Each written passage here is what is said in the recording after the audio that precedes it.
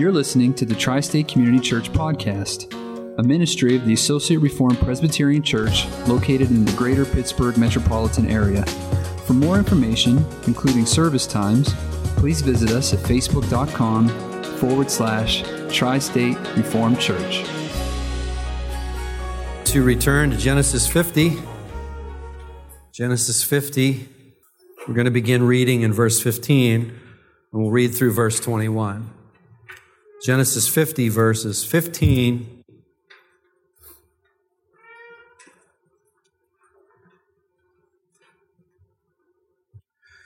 And when Joseph's brethren saw that their father was dead, they said, Joseph will peradventure or perhaps or might hate us, and will certainly requite us all the evil which we did unto him. And they sent a messenger unto Joseph, saying, Thy father did command before he died, saying, So shall ye say unto Joseph, Forgive, I pray thee now, the trespass of thy brethren and their sin. For they did unto thee evil, and now we pray thee, forgive the trespass of the servants of the God of thy father. And Joseph wept when they spake unto him, and his brethren also went and fell down before his face. And they said, Behold, we be thy servants. And Joseph said unto them, Fear not, for am I in the place of God? For as ye thought evil against me, but God meant it unto good, to bring to pass, as it is this day, to save much people alive. Now therefore fear ye not, I will nourish you and your little ones. And he comforted them and spake kindly unto them. Heavenly Father, we do come to you this morning and we ask that, Lord, you would be pleased to teach us from your word. And in the process, Father, speak to our hearts. Speak to us, O Father, your word, which is truth. May we hear your voice in it. Oh, Father, encourage us. Some of us this morning may need encouragement. Father, reprove us. Maybe sometimes we need reproof from. Undoubtedly, this is true. But, oh, Father, fill our hearts with the love of Christ this morning. Fill our hearts, oh, Father, with your gospel. We pray these things in Jesus' name. Amen and amen. Well, once upon a time, there was no coronavirus. That seems like a long time ago, doesn't it? I mean, it really wasn't. But doesn't it seem, sometime this week I was sitting in my study with a blank sheet of paper thinking, I'm going to need to get some words on this sheet of paper by Sunday. And I didn't really have anything. And I thought, you know what? Once upon a time, there was no coronavirus. Oh, Rick, that's so profound. Write it down so you don't forget it. All kidding aside, it seems like it was a long time ago. 9/11 brought significant changes, but I wonder if anyone has begun to compare the changes that this coronavirus has brought to our lives, or compared it to 9/11, if you will. And maybe it's a little bit early to be doing some formal comparisons. I don't know, but I'm thinking that the coronavirus has brought many more significant changes to our lives than 9/11 did. Some of us can remember quite well what life was like before 9/11. I don't know if you ever think about that or not. It was really different, wasn't it?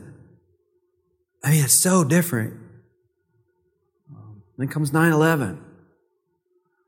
Then comes the coronavirus. I was thinking also, our little ones, many of our little ones here are never really going to know what life was like prior to this coronavirus epidemic, will they? Well, it is what it is. We've been through epidemics before, but we were healthier, we were more mature, we were far better grounded in the truth.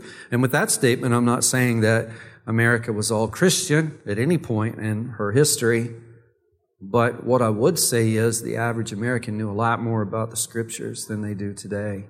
And just by virtue of that, we're much more grounded, much more mature. and in a far better place to be able to handle this. Today, we're not grounded in anything. And this really renders us very unstable, as we see everywhere, as we turn on the news. And of course, it's in many folks' best interest to keep that all stirred up. Don't spend a lot of time watching that. We only need to watch about a half an hour of anything on TV to get the scoop on what's going on in the world. Nothing more than that. After that, turn it off. Just turn it off. It's not serving our interests or anyone else's. But it seems like the world's coming off its wheels, like people are coming off their wheels. I mean, at Christmas time, would anyone have foreseen all of this? Who would have predicted the riots and the looting? And who would have predicted that an area of Seattle would have said, you know what, we're autonomous. This is no longer a part of the United States. I was listening to a theologian who's also does a lot of social thinking and commentating on social thought, and I like what he said in response to that. He said, you know, it's kind of what teenagers do sometimes when they're all fed up and spoiled rotten. They declare their bedrooms to be autonomous from the rest of the house. In the meantime, where do they get their heat? Where do they get their air conditioning? Where's their roof coming from? Where's their shelter? Where are the clothes on their backs? Where's the food in their bellies? It's ridiculous. It's immature. It won't last. It certainly won't last. But it seems like people are just coming off the rails. And we can ask ourselves, what's going on? I mean, why are so many people coming off the rails like this? Well, here's a good place to start. Guilt cuts very deep. It's kind of a nebulous statement. Guilt cuts very deep. I'm going to spend the next half an hour or so explaining what I mean by that. Guilt cuts very deep. Let us never underestimate the effect or the effects of sin in our lives. These wounds are deep, and the remedies that are frequently administered to heal these wounds are insufficient, miserably insufficient to heal. You cannot find healing apart from Christ Jesus. You cannot find healing apart from Christ. That's just a fact of the world. It's a fact of the cosmos. It's a fact of creation. Yet there's an entire cottage industry, and a very profitable one, I might add, that seeks and attempts to heal without Jesus. Modern counseling attempts to bring healing without Christ. Modern therapy attempts to achieve sobriety without Christ. Modern man attempts to find meaning, purpose, and fulfillment without Christ. And in fact, most everything that goes on as if Jesus doesn't exist or never has existed at all. And yet, the sign along the road says, God bless America. Another ridiculous statement. That's ridiculous. And these efforts, they're just Band-Aids over life-threatening wounds. Many of you are in the healthcare. I'm not in the healthcare profession per se, but one thing I know is that if you've got a major wound, a Band-Aid may offer you a little bit of help. Maybe a little bit of help. But it's no cure. You know, the hemorrhaging is still going on underneath the Band-Aid. Infection still goes on under the Band-Aid has no effect on the infection. Am I right? And then the temperature rises. What can a Band-Aid do for a temperature? You know, it's like throwing rocks at the moon. Just like chucking rocks at the moon. Now, once upon a time, there was no coronavirus. It seems like a long time ago. It wasn't, but it seems like it. And before the coronavirus intruded in our lives, you remember we were studying Genesis. You guys remember that? Seems like a long time ago, doesn't it? And I've been wanting to get back to Genesis and finish up. We started, as you recall, we started in Genesis 3, and we worked our way, really verse by verse, all the way to Genesis 50, and then we really had to take a break from it. I think, really only 2 messages away from finishing things up, and That's when we took our break a few months ago, and we've not been able to get back to it. And as I'd promised, Genesis 1 and 2, we skipped it on purpose. The reason being is I want to put a whole study together on creation. And I want to do it for everyone's benefit, of course, for all of our mutual edification, but especially for our youngsters as they begin to grow up. They're going to go off to college, they're going to go off to university, and they're going to be confronted with the things that I've just introduced this message with. So we need to prepare them for that. And a good study in Genesis 1 and 2 will do just that.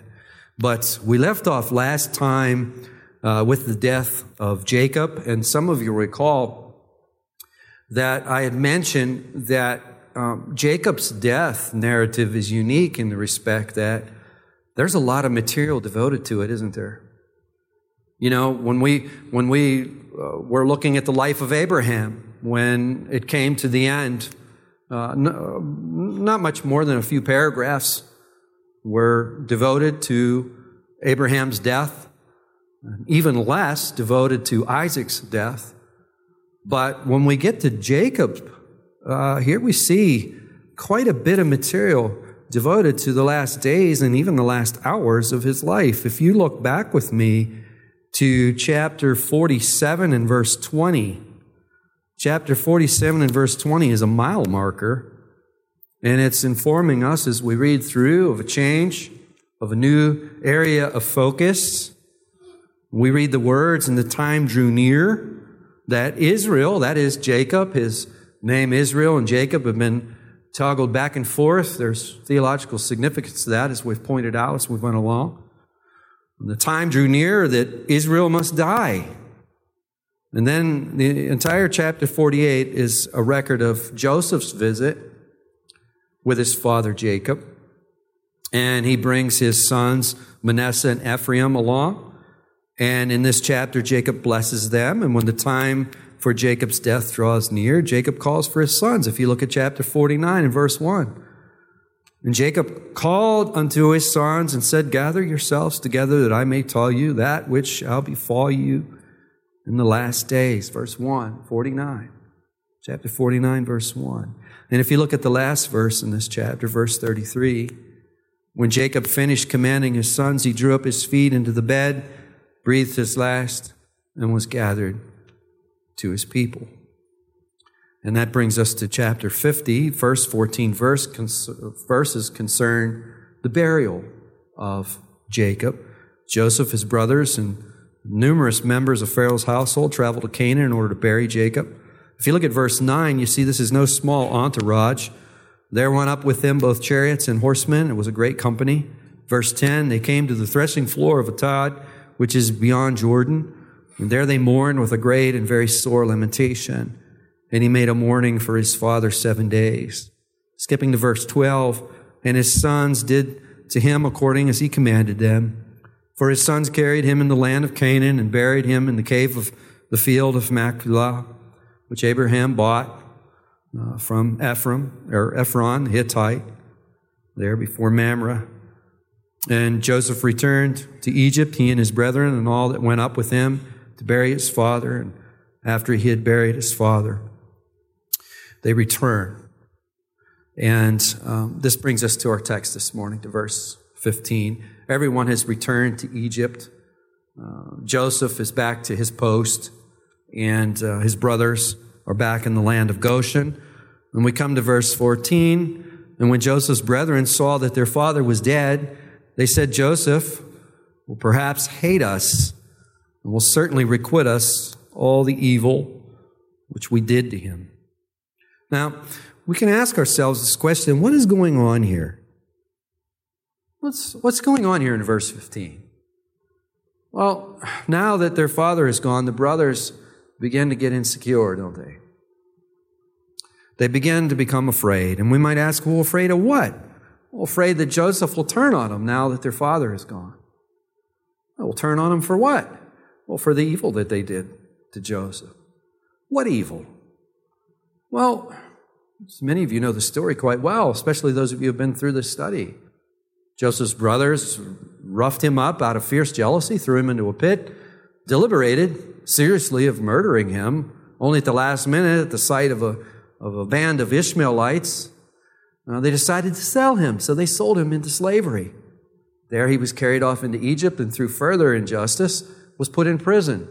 And while in prison, he came in contact with two of Pharaoh's officials. Given the ability by God to interpret a couple of dreams, Joseph later finds himself in audience with Pharaoh, who's the most powerful man in the world at that time. Pharaoh's so impressed with him that he exalts Joseph out of prison to second in command of all of Egypt. And then comes the famine. And this brings and causes Joseph's brothers to come to Egypt to buy food. And there they're reunited with Joseph. And we studied those passages. We studied those visits where his brothers visit with, they meet with Joseph. They don't even know that they're in front of their brother. And we studied those. We looked at those very closely. Some of you will recall. And, Joseph very masterfully pastors and leads his brothers to repentance and leads them to reconciliation. And we have seen furthermore that this reconciliation was real. It's real. This reconciliation was real, and the repentance we've seen was indeed real. Their hearts were truly united. But now their father is gone, and the brothers begin to get insecure. Fear overtakes them. They begin to believe Joseph's kindness was only for their father. So in verse 16, they send a message to Joseph, reading on, "Your father did command before he died, saying, 'So shall ye say to Joseph, Forgive, I pray thee now, the trespass of thy brethren in their sin, for they did to thee evil. And now we pray thee, forgive the trespass of the servants of the God of thy father.'" Now, we have to wonder at this point. I mean, if you're like me, when you read this, you're wondering, did Jacob really give this command? Did he really tell his sons to say to Joseph, "Listen, I command you to forgive your brothers"? I mean, did he really do this? I mean, if he did, Jacob has had opportunities to bring this up himself. He could have brought it up at any time in chapter 48. He was with Joseph. Well, someone may say, in chapter 48, yes, he's with Joseph, but Manasseh and Ephraim are there. Well, I just simply ask him, "Listen, you guys go outside for a minute. I want to talk to your father. Joseph, you know about your brothers. They have sinned against you greatly, but I beg you, forgive them." Been easy enough to do it in chapter 48. But what about chapter 49? You would almost expect it in chapter 49. We went through that with some detail. We studied that chapter. We spent several weeks on chapter 49. And Jacob doesn't hold back in calling Reuben on his sin, does he? Nor does he hold back in calling Simeon and Levi on their sin. But he never mentions this. He never mentions this. I don't know if we can know for sure, but it appears to me to be what Calvin called a frivolous invention. A frivolous invention. And Calvin goes on to say, "For the Lord suffers them to act like children." Isn't that interesting? He did. I'll read it again. Calvin in the 1500s said, "For the Lord suffers them to act like children." Act like children. Guilt cuts very deep. Guilt cuts very deep. The message continues. Let's look at it again. "So shall ye say unto Joseph, Forgive, I pray thee now, the trespass of thy brethren and their sin, for they did unto thee evil. And now we pray thee, forgive the trespass of the servants of the God of thy father." I'm reading this in the King James. Right there, I'm reading in the King James. You'll notice some of the translations are my own this morning. But I'm reading this verse in the King James translation. And I'm doing that because the King James really brings out the interrogatives here. Notice it says, "Forgive, I pray thee now. And we pray thee." Notice that plea. It's brought out more forcefully. The New American Standard does the same thing. It translates it, "Please forgive, I beg you." There's an interrogative here in the Hebrew, nasana. It's a strong, there's a lot of strength to that phrase. Where it's literally, it could be translated, I beseech you, please forgive, or I beseech you, forgive, please. Or we pray thee, forgive, as the King James renders it. And what we're to see here, very obviously, what we're to see here, what Moses is showing us, the author of Genesis, what Moses is showing us is this is no pretended plea here. It may be a frivolous invention on the part of the brothers, but this is no pretended plea. As the old preachers would say, this is no feigned plea for forgiveness. Continuing in verse 17, and Joseph wept when they spake unto him. Joseph's tears were undoubtedly a combination of the distress that he sees his brothers in, but also the fact that they had so little trust in his sincerity. So little trust and sincerity. I mean, Joseph's been providing for them now for like 20 years. Their every need for 20 years. And here he sees the issue is not over. Guilt cuts deep. Now, at some point in all this, Joseph's brothers come to him, verse 18, tells us that they fell down before his face and they said, behold, we be thy servants. John Gill remarks they were content to be Joseph's servants, would he but forgive their sin. I'll read it to you again. They were content to be Joseph's servants, would he but forgive their sin. And here we see one of the marks of saving faith, don't we? This is one of the marks. This is in type. What's being extended towards Joseph is in type or shadow of what we're to extend to Christ. Notice their faces are down and they're proclaiming, we be thy servants. One of the first things that the Holy Spirit does in the heart of a person that he is about to convert is he convicts us of sin. You know, so many, now for a couple of generations, that has been skipped in the church. Lots of people have made professions of faith, and whether these professions of faith are genuine or not, only the Lord knows. But this part has been skipped. This conviction of sin stuff has been skipped. The Holy Spirit doesn't skip that. The intensity of that conviction may vary. Don't worry about the intensity of that conviction. But that conviction should be present, for Jesus says when the Helper comes, he will convict the world of sin.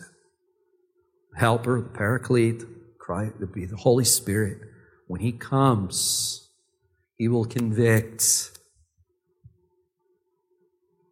Without that conviction, and we'll see in a few minutes here a little more about that, but about that conviction, we have to see that we've all broken God's commandments. We have to see that we're lawbreakers, and we see that one day we have to go before God. One day we are going to have to go before God and give an account of our entire lives, word, thought, and deed. And we see plainly we're guilty. We cannot stand in God's court. And once these convictions fill our hearts, the forgiveness of sin becomes the most important thing. Well, the problem is forgiveness of sin is far. I'm not even sure it's in the top 5 of the most important things. Is it? But it becomes the most important thing to Joseph's brothers, doesn't it? They're on their face. Pardon. Pardon us, Joseph. We are your servants. Now, how much more should this be our response to Christ Jesus? Given the fact that Jesus didn't send somebody to go to the cross in our place. He didn't say, here, I want this angel to go and suffer a penalty on the cross. An angel couldn't do it. An angel wouldn't be able to do it. An angel's not a member of the human race. It would be insufficient. Wouldn't provide atonement.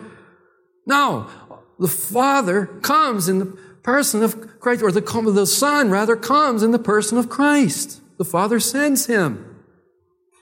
So that he can do what? So that he can go to the cross personally in our place, suffering the penalty for our sins.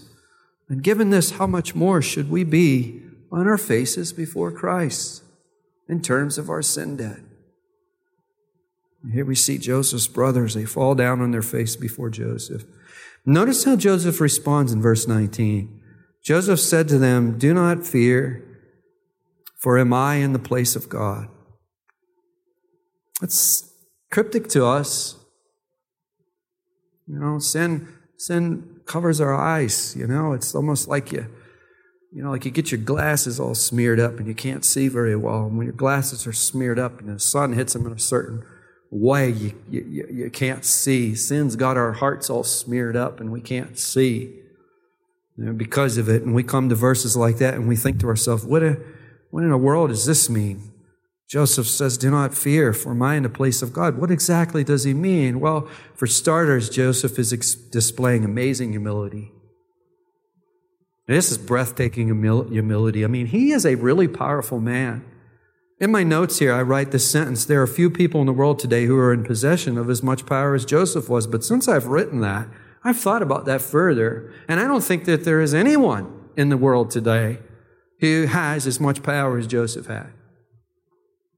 The reason I say that is because Pharaoh was a king. And there is no kingdom that is a superpower that has exalted itself over the entire world. Perhaps China is on its way to being that very kingdom. Don't know. But Pharaoh was. That was the position Pharaoh had at that point in time in world history. And Pharaoh had made Joseph guru number 2. He was second in command. And here we see such amazing humility. Why? Because Joseph doesn't cross the boundary. Someone say, boundary. Well, this is humility. First of all, humility is not crossing the boundary. Humility is not putting yourself down. Humility is recognizing where you belong. It's recognizing the boundaries and not transgressing or trespassing those boundaries. Let me flesh this out. When I say Joseph never crosses the boundary, here's what I mean. Joseph, as verse 20 makes it very clear, he is aware of God's program. Look what he says. He says, "As for you, ye meant evil against me, but God meant it unto good, to bring to pass as it is this day to save much people alive." All right, Joseph is aware of the program. He is aware of God's sovereign purposes in this. His purpose in this is to do good.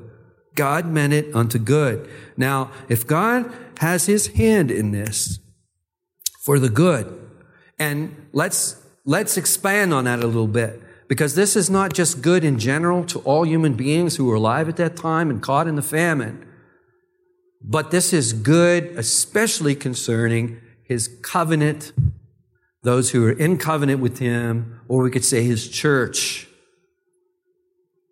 of whom Jacob is a patriarch. In fact, in this strict sense, he's the last patriarch. We have Abraham, Isaac, Jacob. And as I said in earlier studies, I think that's why there's so much time spent on the death of Jacob, because this is the end of that particular era, if you will. After that, the focus now is going to begin to be on the various tribes. And it'll especially begin to focus on the tribe of Judah, doesn't it? But here, Joseph, he is aware of God's program, and he's aware that God's program is to do good, but he's even more astute than that. He realizes that this good that God is doing here is specific. It's covenant faithfulness. It's good to his father. It's good to his family. It's good to his people. And all of the covenant promises that Joseph has been living by, he realizes that this is all part of the plan. Now, if God is in this to bring his covenant promises to fruition, how can Joseph usurp the judgment seat of God that belongs only to the Lord and retaliate against his brothers? That would be to cross a boundary. It belongs only to the Lord. Now, the brothers are on their face in front of Joseph, and Joseph knows he must too be on his face, but not before his brothers, but before his Lord. And you cannot be on your face before God in servitude while you're in a spirit of retaliation. Just can't do it. You're going to be in one or the other. but you can't be in both. To me belongeth vengeance and recompense, says the Lord. The Apostle Paul teaches us the same thing in Romans 12, which we just read earlier in our service. Dearly beloved, avenge not yourself, but rather give place unto wrath. I love that phrase right there. Give place unto wrath. It's a kind of a metaphorical, kind of put in a spatial element here. You know, a place, space. And you don't belong in that space. That's God's space. There's a boundary. Don't cross it. Humility is not crossing it. How easy it is for us to cross that place. All it takes is one little episode out there at a stop sign somewhere, and we cross that place, don't we? So easily. But when we do that, what does that teach us? It teaches us how superficial our love is for our fellow man, doesn't it? It teaches us how superficial our love is. Here we see on Joseph's part an incredible act of humility. Powerful men are almost never humble, but look at Joseph. But also, Joseph is in tune with God's plan. He wants to be a productive member of God's plan. Retaliating against his brothers would be the very opposite of what is being called to do.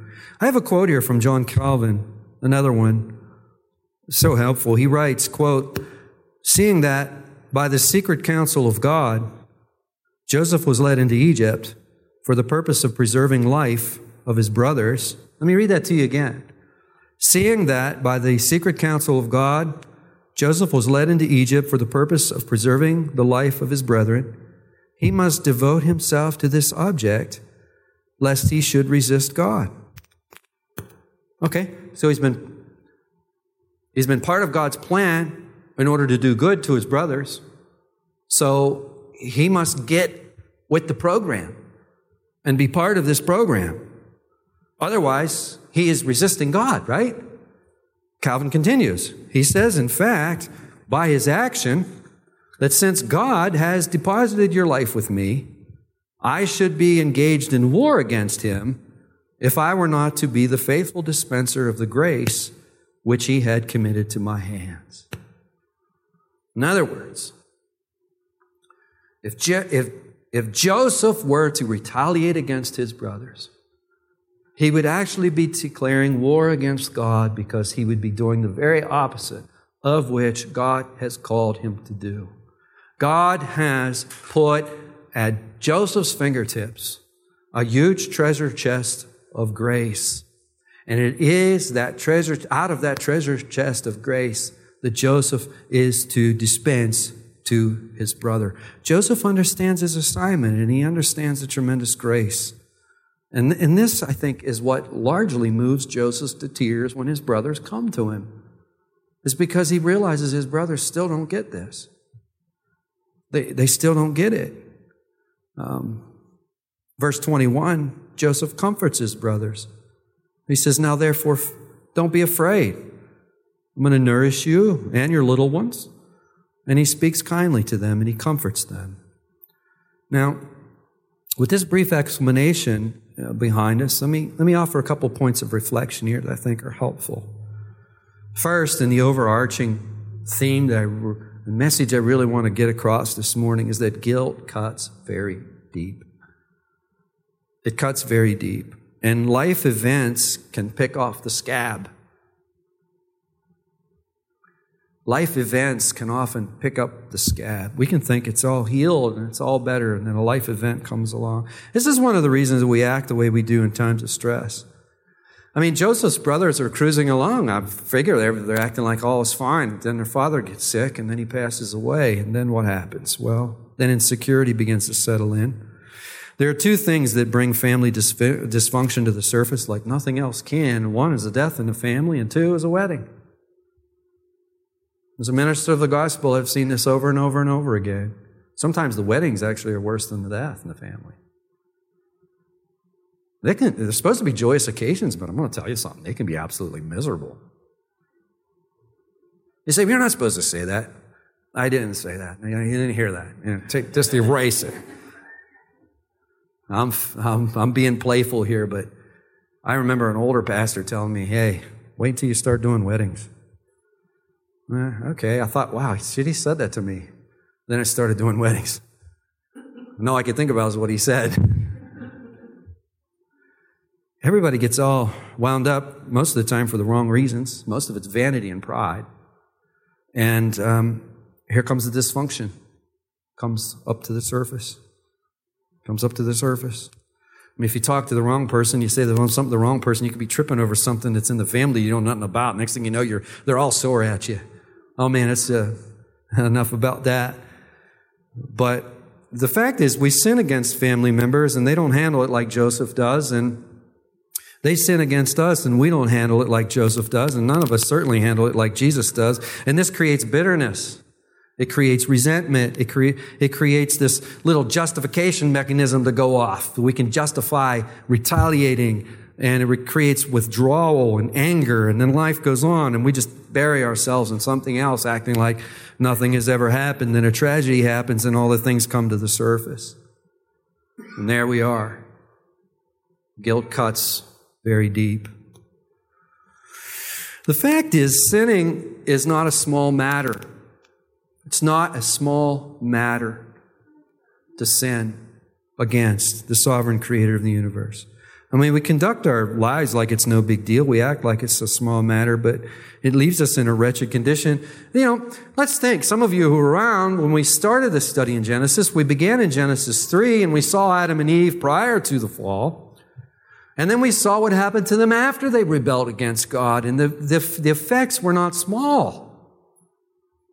They enjoyed God's company. They went from enjoying each other. This is now bone of my bones and flesh of my flesh. She shall be called woman, for she was taken out of a man, says Adam. He goes from that and enjoying God's company to hiding from God. And they hide from each other. And they're making up excuses. And they're blame shifting. And they're completely consumed with themselves. If you think that's a small thing, actually it's huge. This is the effect that sin has on our life. Guilt cuts very deep. I mean, if we understood how deep guilt cuts in our hearts, in our emotions, in our minds, in our will, in our affections, we would not come forward with these silly remedies that we come forward with.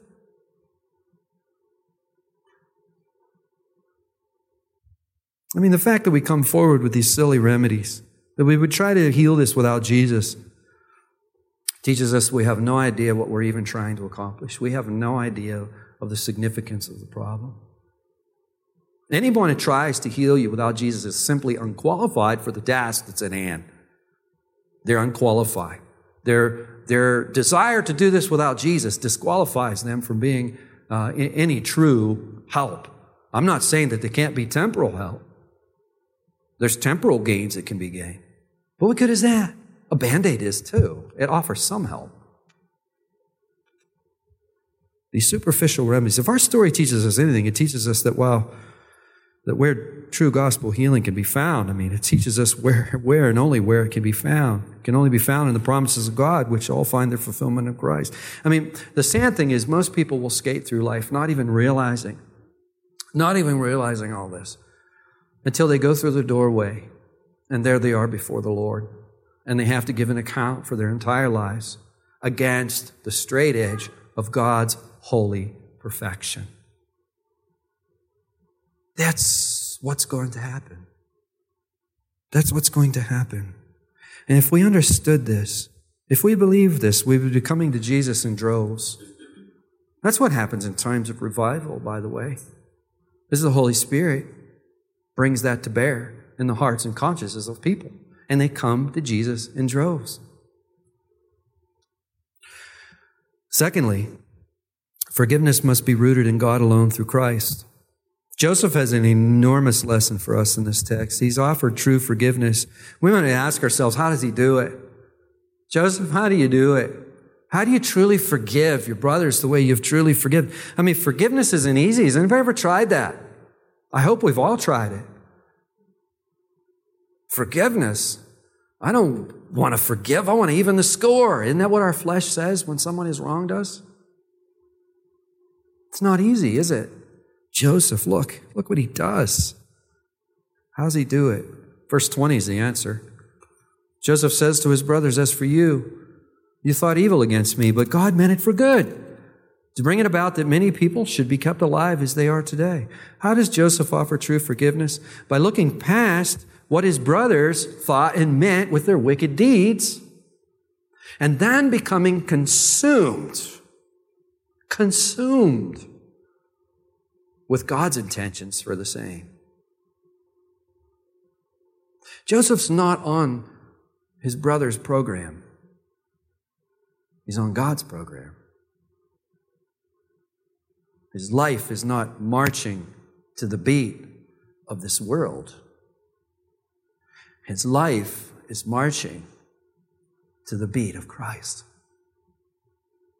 It rises him above it. His thoughts are only on what God is doing. By looking past what his brothers meant in their wicked act and becoming consumed by what God meant in it. This liberates Joseph's mind from bitterness to being able to explore the Lord's role and vision and purpose and goal and what has happened. And very often, after a believer has come through a really difficult time, very, very often, they will say something like this: "That was hard. I don't want to do it again. But I can see now God had a great purpose in it. And I'm so thankful for that purpose that it's made every moment of that suffering worthwhile." Well, some of us have probably said that. If you haven't said that, if you're walking with Christ Jesus, you will say that one day. You will say that one day. But what Joseph has been able to do, he's been able to bring that into the present tense. To see God's purpose. To see what God is doing. And to trust that that is so good that it's going to make this temporary suffering the same as though it was nothing. That's where Joseph is at. That's where Joseph is at. Now, if you've gone through these tough times, and I know some of you have, I think the lesson we can take out of Joseph's book is to take what we've learned from those past experiences and import them into our present circumstances. To import them. God has been faithful with us every step of the way through everything that we've been through in our lives of serving Him. And God will be with us now. And as He causes us to roll and tumble through this particular situation, whatever it might be, let's embrace with joy the fact that He is going to bring things to the surface in our lives. He's going to bring things to the surface in our hearts that we thought maybe were behind us. It is what happens to the brothers, isn't it? I really think that a year prior to Jacob's death, they probably thought this was all behind them. But then comes this situation, a death in the family. And it brings these insecurities and these fears. It brings the fact that it isn't really over yet to the surface, so that it now can be dealt with finally and forever. Suffering is involved in that. It's almost like going through a medical procedure where, you have to go under the knife, or you have to go through some very uncomfortable procedure, but the end result of the procedure turns out to make the suffering of the procedure worthwhile. You see, when we're going through these medical procedures, we really don't know what the outcome is going to be like. But when we're going through these procedures in God's hands, we do know what the outcome is going to be like. If you're in Christ, the outcome is going to be positive and perfect every time, without miss. Third point is humility. Joseph could never offer true forgiveness until he had reached a certain level of humility. A person who is humble is a person who knows and understands his boundaries and refuses to cross them. So much of the time, what is our problem? Our problem in handling sin is pride. It's pride. It's just good old-fashioned pride, isn't it? A lot of family dysfunction is just pride.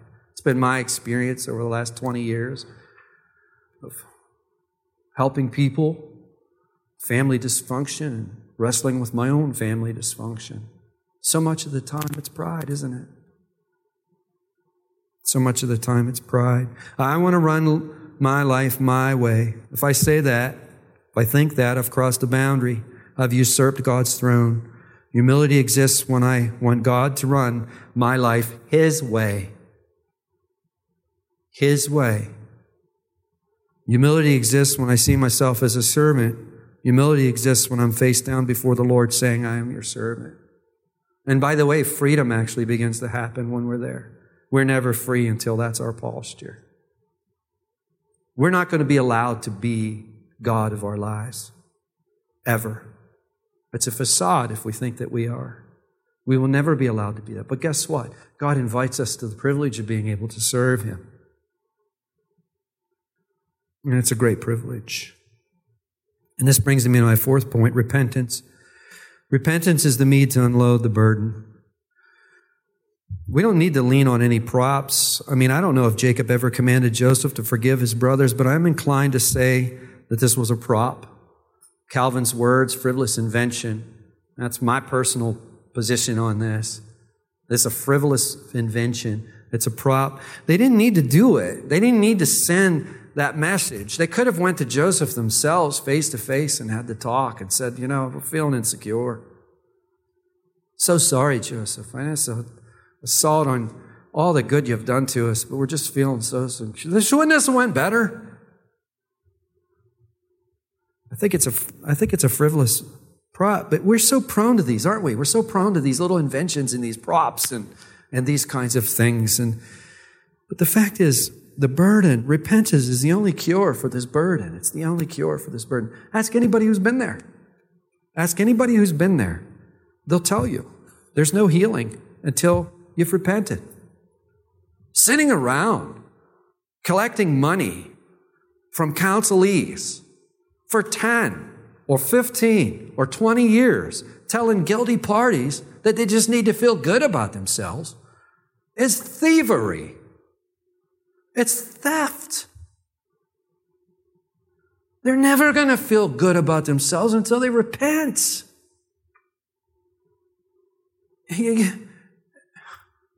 Without repentance, there's no healing. As the church, we should shout this from the housetops. You can't get healed without repentance. Repentance is not simply apologizing. It's not excuse-making. It's coming before the Lord, admitting I've sinned against you, I've dishonored you, I've grieved you, and I have every intention of turning from this behavior with the strength that you give me this point forward. That's repentance.